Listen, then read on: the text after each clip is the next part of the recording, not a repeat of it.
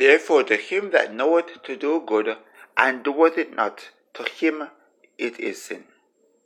Josiah was 8 years of age when he was chosen to be the next king of Judah. And in the 18th year of his reign, the book of the law was found.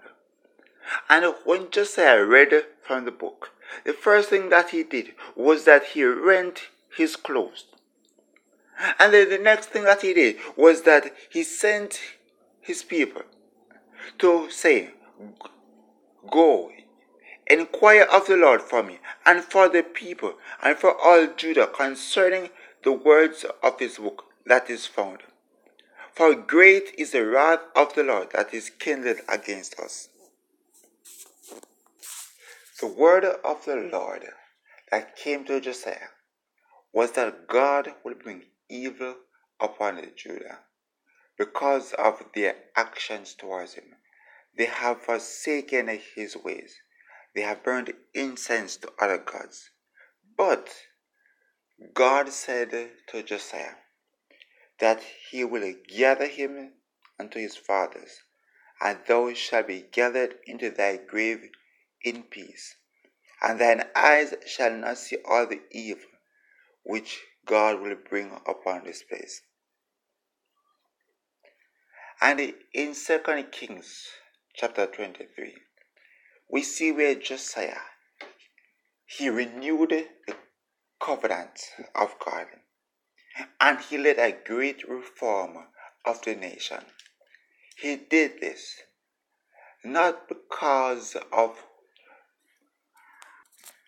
what God had said he will do for him, but because of his great love for God. God told Josiah that he will be gathered to his father's place in peace. And nonetheless, Josiah, he led a great reform. Because to him that knoweth to do good, and doeth it not, it would be sin. And because of the great love that Josiah had for God, he knows that it is important to do good. He knows that the word of God should be obeyed. And he did good. He sought about reforming the nation of Judah because of the love that he has for God.